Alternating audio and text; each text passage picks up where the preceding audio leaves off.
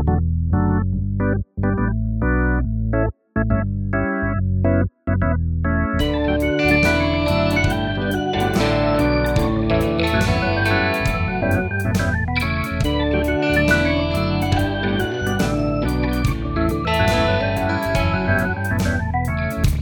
and welcome to the 90 Minutes or Less Film Fest. My name is Sam Clements and this is the podcast that celebrates films with a 90-minute or less runtime.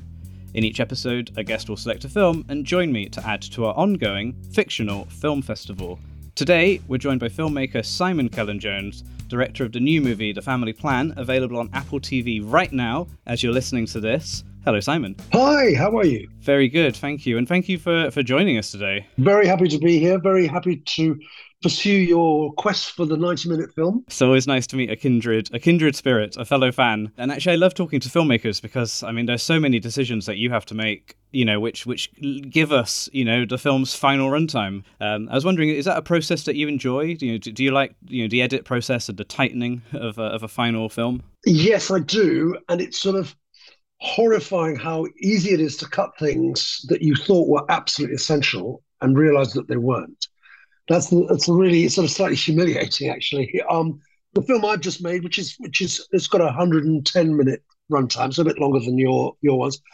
You know, our first cut was something like 2.5 hours, and I was going, oh, we can easily get 10 minutes out of this, no problem. You know, what you have to do as a filmmaker or a scriptwriter or an actor even is you have to see things as much as you can how an audience sees it. And, you know, I'm watching a scene with this great music and this really cool shot, going, isn't that wonderful? And the audience is going, God, this is so boring. When are they going to get on with it? It's an abject and an object lesson. It's a funny one, isn't it? Because it takes so many people to make a film and so much time, and you know, there's lots of very talented people on set, both in front of and behind the camera. But ultimately, if it isn't working, you know, in the edit, then it needs to go. And I guess as a filmmaker, you're like, well, no, because we all worked really hard that day. It needs to go in. But yeah, I guess the audience has the final say. Well, they do, and they say, you know, we sometimes call it like it's killing puppies or something like that. It's so cruel and mean.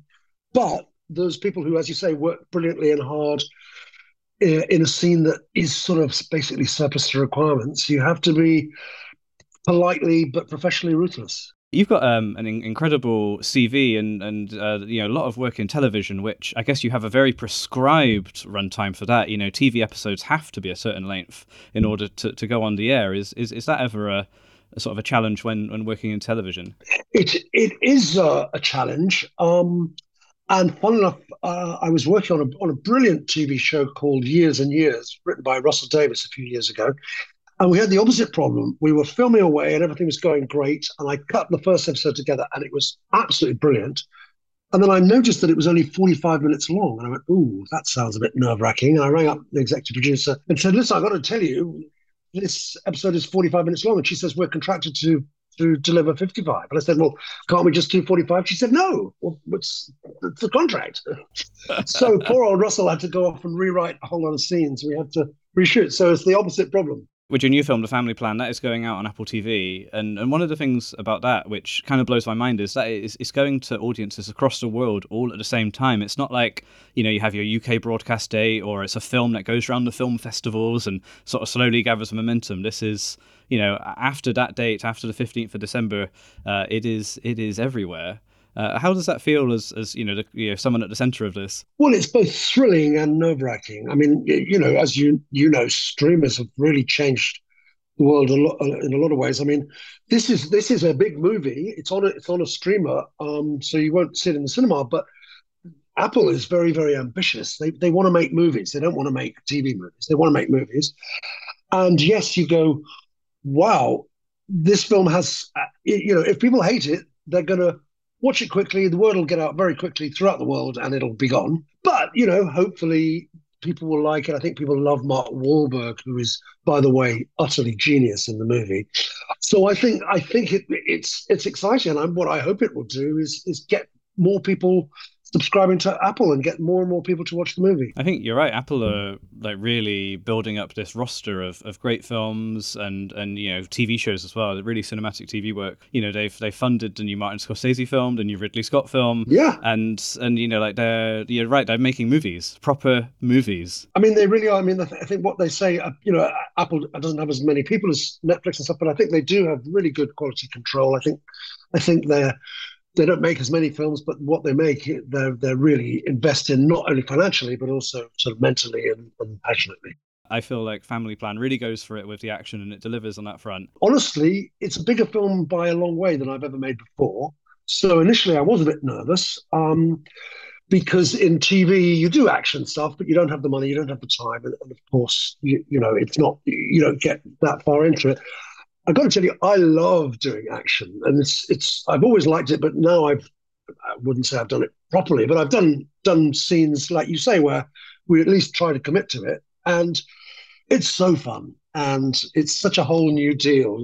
I watch a film like John Wick or whatever with completely new eyes because it's such a difficult thing to get right. I had a great second unit director and a great stunt coordinator, but I was very, very opinionated about how the scenes looked and were shot and stuff. And I'm relieved to hear that you like them, and I hope people agree with you. It must be quite a fine sort of tightrope to walk, just getting the tone right when you're at the center of this. You read it in the script and you're like, oh, blimey, okay, we need to do a really convincing fight scene and then make some gags land, and with a Hollywood A-lister at the center of it. Yeah, yeah, exactly. And you're talking about it's a road movie. I'm not going to give too much of the story away, but basically, Mark Wahlberg is a very cozy, slightly boring suburban dad with a nice, slightly troubled, stuck in a rut suburban family. But his past catches up with him, and he has to take his family to flee a lot of bad people who are trying to kill them on a road movie from Buffalo, New York to Las Vegas.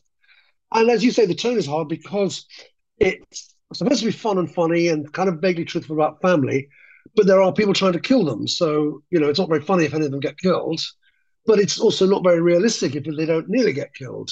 So, as you say, Mm. judging that tone without the audience going, oh, for God's sake, it's so cheesy, it's so unfunny, it's so boring, whatever. You have to try and keep that wit and that humor alive while making it believable.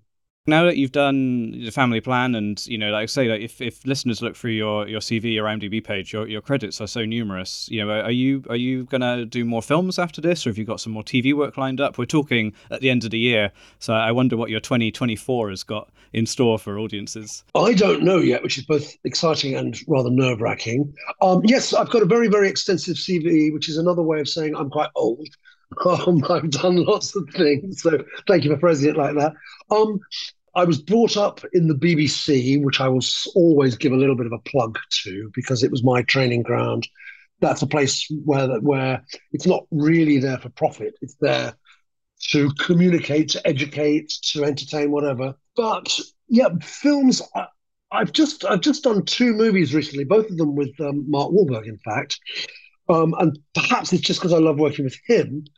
But I actually loved the movies. I mean, you have a bit more money, you have more time.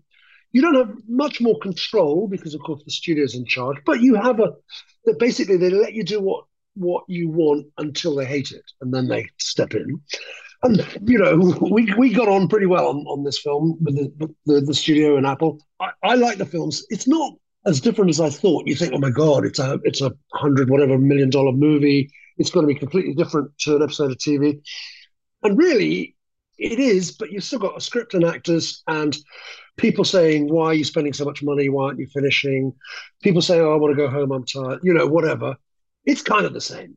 And, if you screw it up, you get in trouble either way. So, yes, I'd rather do movies, but TV is where I'm originally from and where I've had some very happy experiences. Do you get a chance to sort of see what's going on in cinema? Do you like to unwind by watching movies? Is that a pastime you're sort of able to enjoy when you're working so much? I mean, what I tried to do, I spent months and months in Atlanta making this film, the Family Plan, and obviously most of the time you can't get any free time. You're working all the time, but at the weekends you tend to get the weekends off in sort of name at least.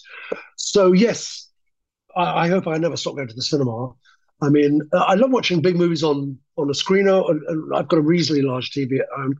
But the cinema's cool as well, isn't it? There's something about it. We were talking about IMAX earlier, and things like that. And it's the time, the rhythm, everything changes when you're in a cinema. When you do go to the cinema, does a film's runtime ever come into your decision making process, or is that really not not something on your mind? Well, it's interesting. It did the other day because I was in London. I live in outside London, a place called Somerset. I thought, okay, I'll catch up with some movies. I want to go and see three movies, and starting from 1 p.m. or something like that. And it was really hard because as you know, I was trying to schedule it, and I was at one cinema, a big place called the Westfield in Shepherd's Bush. So they got 14, 15 screens. I saw the Anatomy of a Fall, and that's like 2 hours and something minutes. And then I wanted to see Saltburn, which I saw later because it was quite long. And then I saw The Creator, and that's well over 2 hours. So yes, running time absolutely does. And if they'd been shorter, I'd have seen more films. If only there was a 90 minutes or less film festival. So good catch on. Good catch on. I love talking to filmmakers on this podcast, but I also love, I love asking a filmmaker to make a recommendation.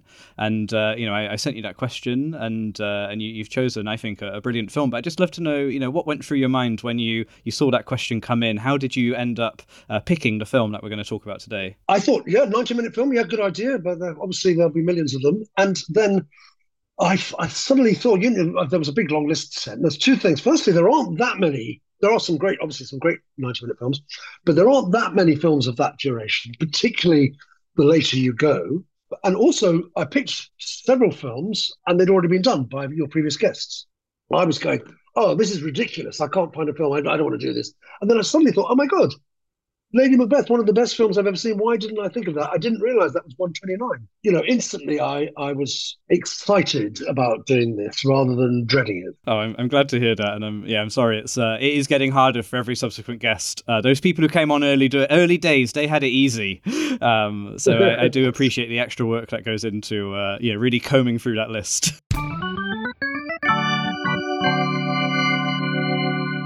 Rural England, 1865, Catherine, Florence Pugh, is stifled by her loveless marriage to a bitter man twice her age and his cold, unforgiving family. When she embarks on a passionate affair with a young worker on her husband's estate, a force is unleashed inside her so powerful that she will stop at nothing to get what she wants. William Oldroyd is the director of this film. Florence Pugh is the star, and it's one of her first roles here. And obviously, we all know Florence Pugh today. But in 2016, I think she was just up and coming and kind of took the world by storm in this film. But it's got a wonderful cast: Cosmo Jarvis as well, Paul Hilton, Naomi Ackie, there, Christopher Fairbank, and a screenplay by Alice Birch. Aside from everything else, I think this film is just an explosion of talent. It's like 5 or 6 like hurricanes meet in one place and sort of create a tornado. And that's sort of one way of putting it. But, I'm going to sort of single out 4 people. The cinematographer is called Abby Wegner, or Wegner, I don't know how you pronounce it. I think she's Australian. This must have been one of her early-ish works. She went on to do The Power of a Dog with Jane Campion and another William Oldroyd film. The way the film looks is sort of absolutely extraordinary, very simple, very stylish, but you don't realize it's stylish because it looks so natural.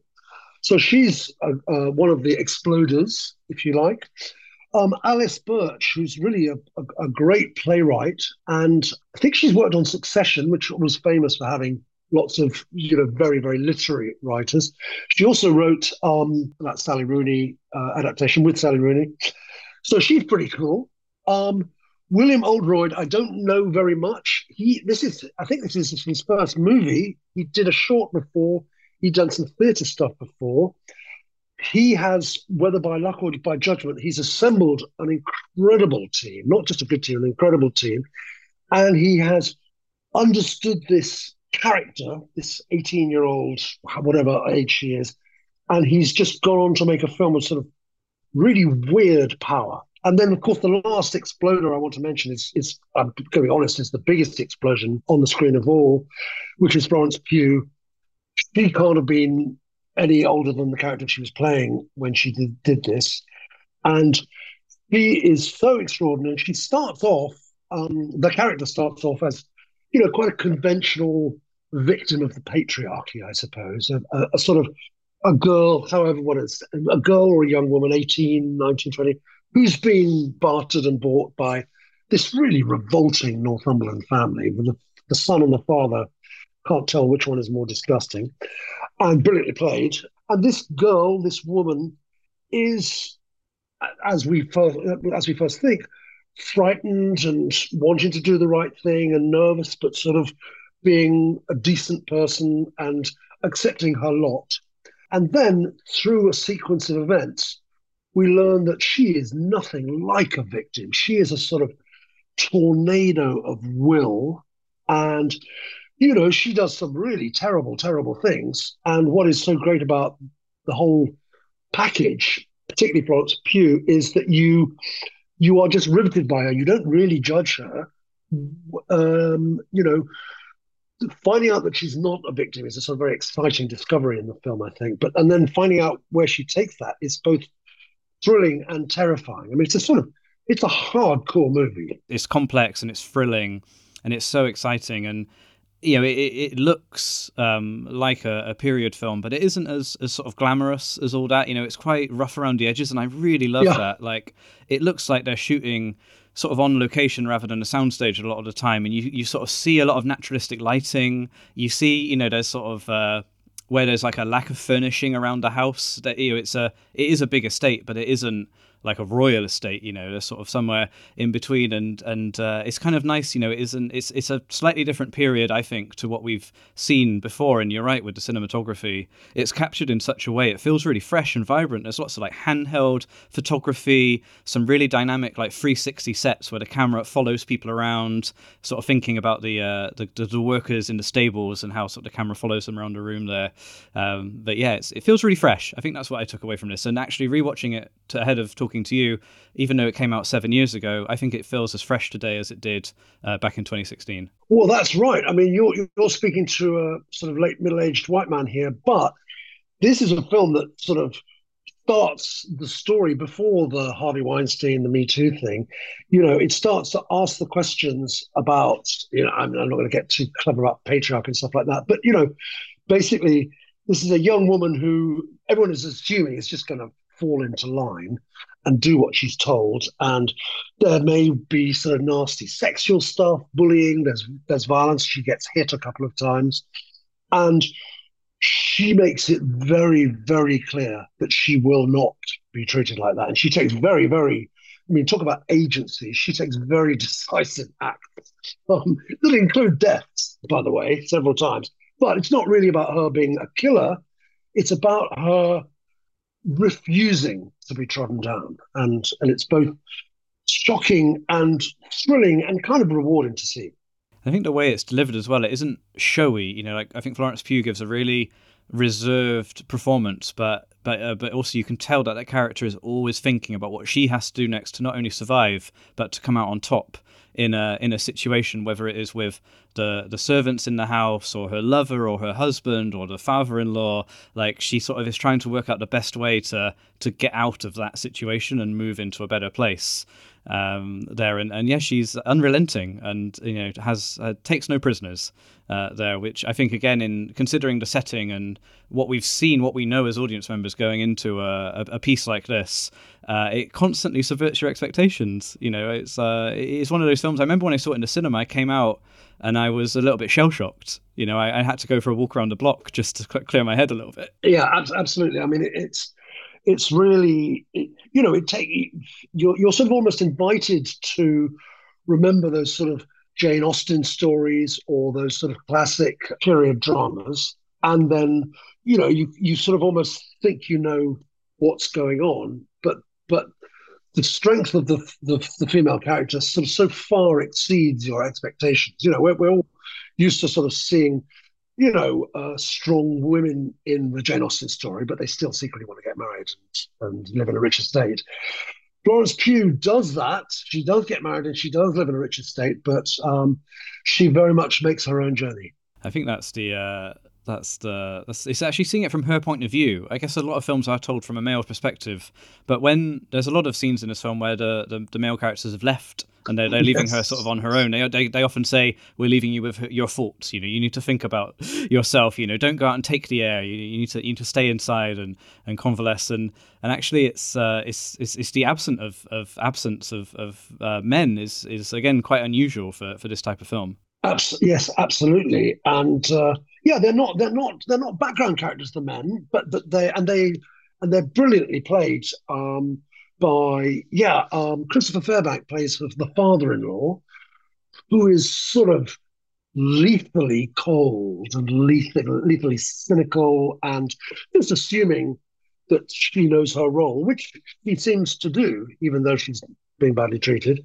Um, but yeah, the men in this they're not sort of so much easy cliche targets, but they're not very appealing people. Let's be fair. Not at all, and it's what I like about this film as well is that a lot of the drama plays out in sort of it's a really small cast in at the center of it, but even then a lot of the drama is scenes between just two characters. There's lots of one-on-one scenes, and there's some really great stuff with Florence Pugh and Christopher Fairbank around a dinner table, and it's a tiny dinner table. It's shot symmetrically. There's no camera movements or cutting away. It's just them playing for 5 minutes and really like needling each other and you see Florence Pugh like working out how best to respond to how his intimidations. Well, I think that's right. That's a really good point about how small the dinner table is. It's a sort of creative choice, and it forces them together, and it makes their world small. And I remember in the scene you're talking about, Christopher Fairbank, who was sort of reading her the riot act and telling her how to be, he's eating not very nicely, and you can't help but see the little bits of egg or something on his lip, and they're sort of fascinating. But I think I'm sure it was a deliberate choice or something they went with in the edit because it just makes him so it adds a layer of grossness to him without having to lie. Yeah, like he's this sort of like hideous kind of creature, and it just adds to it, doesn't it? He's already got sort of his attitude is horrible, and he's got this like mad hair and a red face, and it just adds to his how kind of vile he is. And you can tell he's kind of pulling the strings. He's the one who's really trying to make his son have this relationship with her. To the point where they say he bought her basically along with the estate, and he's the sort of puppet master, I think, of this Yes, situation she's now yes, in. absolutely, exactly. Do you love me? Of course. Do you adore me? Of course. Could you do without me? Could you do without me? It's husbands and wives that kiss like that. Did your husband kiss you, Catherine?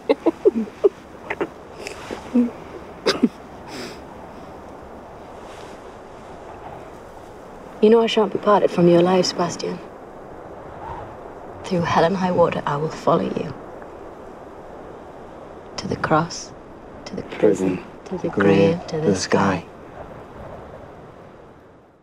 It is a brisk runtime, and it does fly by, but I do think they pace this film so well there, and that must come from the script, but also the edit and how the scenes are played there. But I think it kind of covers a lot of ground with a very little amount of screen time, and it's these short one-on-one scenes which have huge ramifications for the plot as we sort of progress. No, that's absolutely right. It's really well judged in terms of time because also, as you say, it moves along. It does what it needs to do very quickly, but it doesn't feel like a fast-paced film. And the film is very confident several times about just holding the camera on Florence Pugh in this sort of strange, starchy, rather beautiful blue dress sitting on a sofa.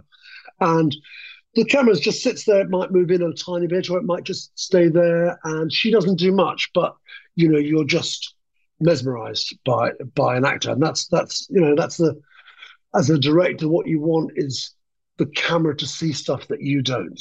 It sort of reveals a sort of magic. And maybe William Oldroyd knew exactly what was happening, but maybe he got to the cutting room and went, "Oh my God, that woman, that girl, that actor, she's just doing stuff that tells the story without me having to write words or having to have anyone else write words." I love those shots. They're kind of iconic. And the film is shot in this widescreen CinemaScope. And then to see Florence Pugh, and it's all it is a sofa, a chaise lounge, and she's in that dress looking bored, for a minute or 30 seconds or something. That says everything you need to know about that character with no dialogue, no fancy camera moves.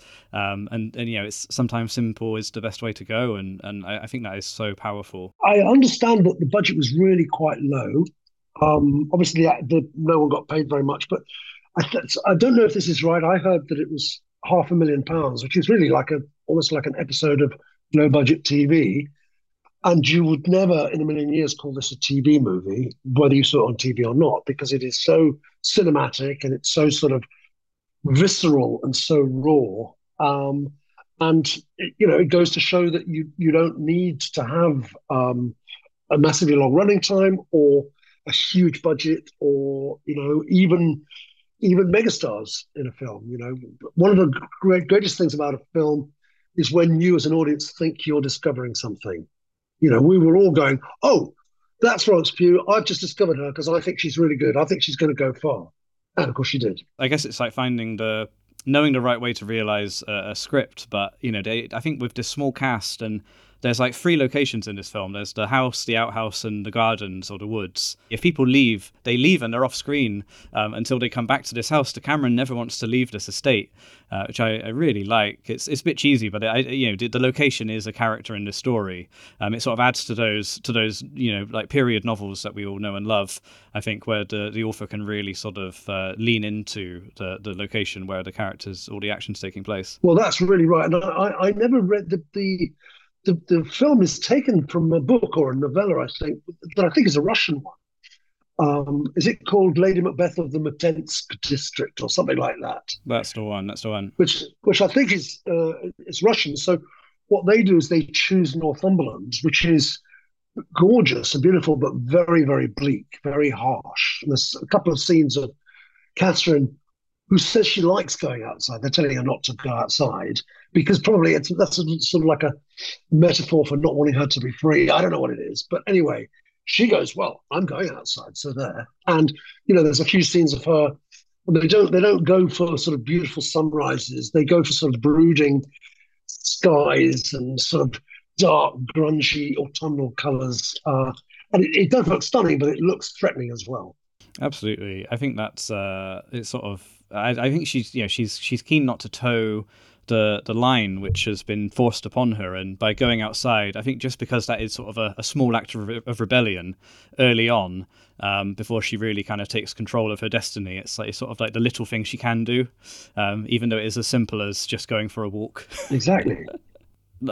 Florence Pugh is I say really commanding, but the character Catherine she's playing is kind of perfectly suited to Florence Pugh, and there's just some like little scenes like showing how she learns how she can use her status to take charge. Like there's a lot of the workers on the estate are sort of messing around early on, and she realizes she can boss them around. She's got the social authority to do that, even though she's a lot smaller than them. There's just one of her and lots of them, and it happens later in the film as well, where a vicar comes by to sort of just tell her to try and sort of rein it in, her affair and that sort of stuff. And she realizes she can end the conversation by standing up, because society is so bound by these, sort of etiquettes that they've got, that if she stands up, the conversation's over, and the priest looks a bit taken aback there. And I just love those little simple actions that we sort of see as the character really sort of learns what she can and can't do to use her authority. Yes, and it's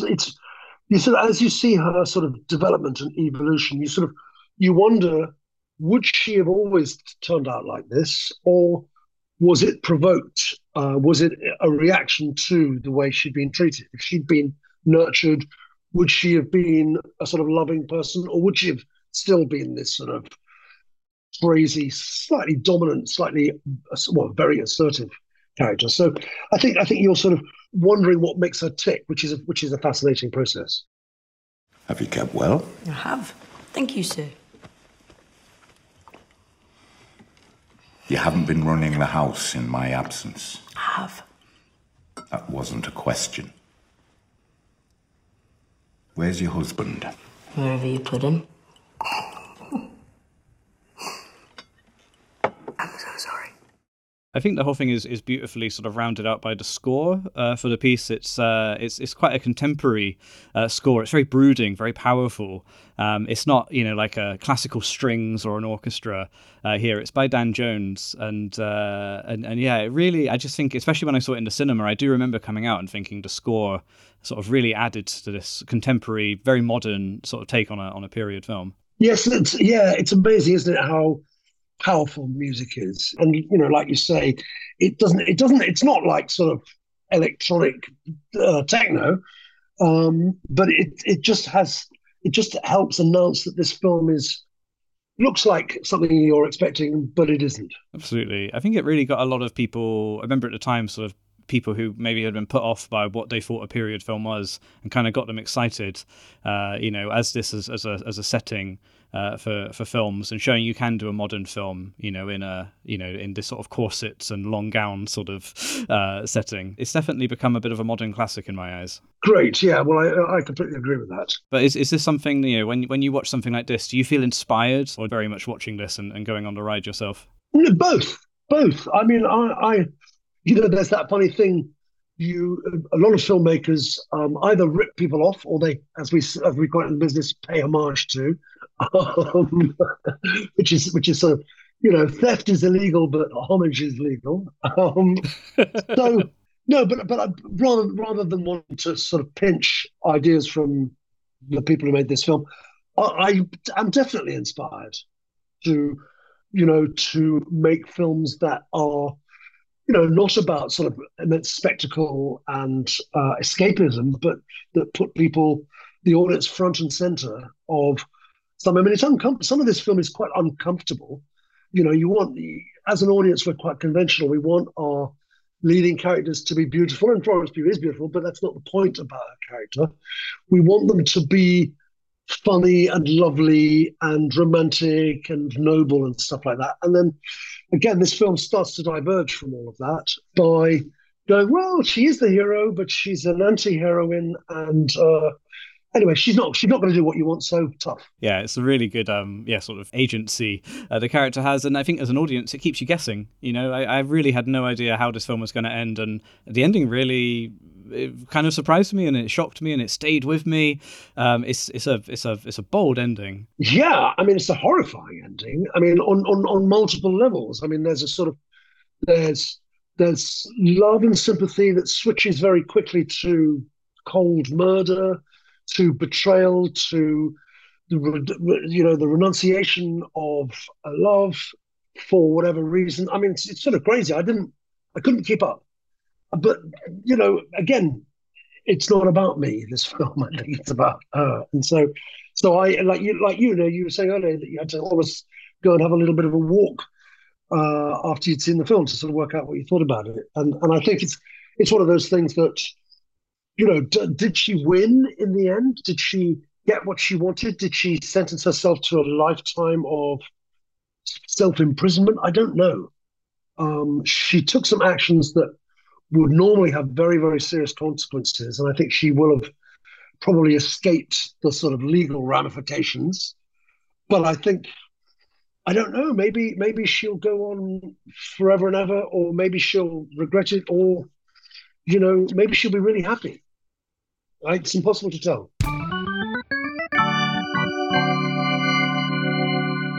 So what we like to do, we're a fictional film festival, but we like to sort of keep in the vibe here as as if we were planning a real film screening. And as our guest curator Simon, who's programmed very kindly Lady Macbeth for us, if we do put on a show and we want to show this film to an audience, where would you like to screen it if you could pick a location for Lady Macbeth? That's a great question. It deserves a huge big screen. I'd almost put it on an IMAX screen. Bizarrely, it's not an IMAX movie at all. It's a widescreen movie. But I think I would put it in. I don't know if you saw a film years ago called Cinema Paradiso, which is where this traveling projectionist would go to town squares and paint a wall white and then project a film. And then there was a kid who fell in love with movies like this. I would sort of do guerrilla screenings of this film, where I would turn up with a powerful projector and sound system and find a white wall and a rainless day, and I would blast it against the wall and have everybody watch it, and then have them face the consequences of their own reactions. Oh, that's very rock and roll. I love that. And yeah, you know, with our unlimited budget for this film festival, we would happily make that happen. Well, thank you so much for talking to us today. Really appreciate your time, and also really appreciate The Family Plan, which is on Apple for the holidays. I love the date this is dropping. It's kind of a perfect thing to get the whole family around the TV for, and you know, go on a road trip, go on a you know, via your TV, go on this thrill ride. And you know, just see Mark Wahlberg do what he does best. Great. Well, listen, I've had a ball doing this. Thank you for forcing me to find a film that's under 90 minutes and then work out why I like it. It's a really good film festival you're running, and I wish you many more years with it.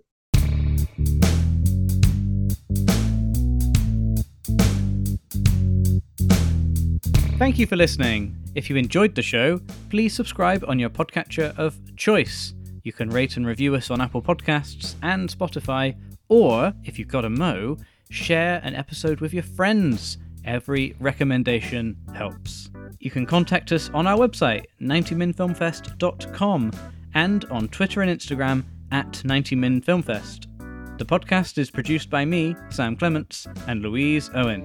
It's edited by Louise Owen, with sound mixing and additional editing by Luke Smith. Our music is by Martin Ostwick, and our artwork is by Sam Gilby. We'll be back in a couple of weeks.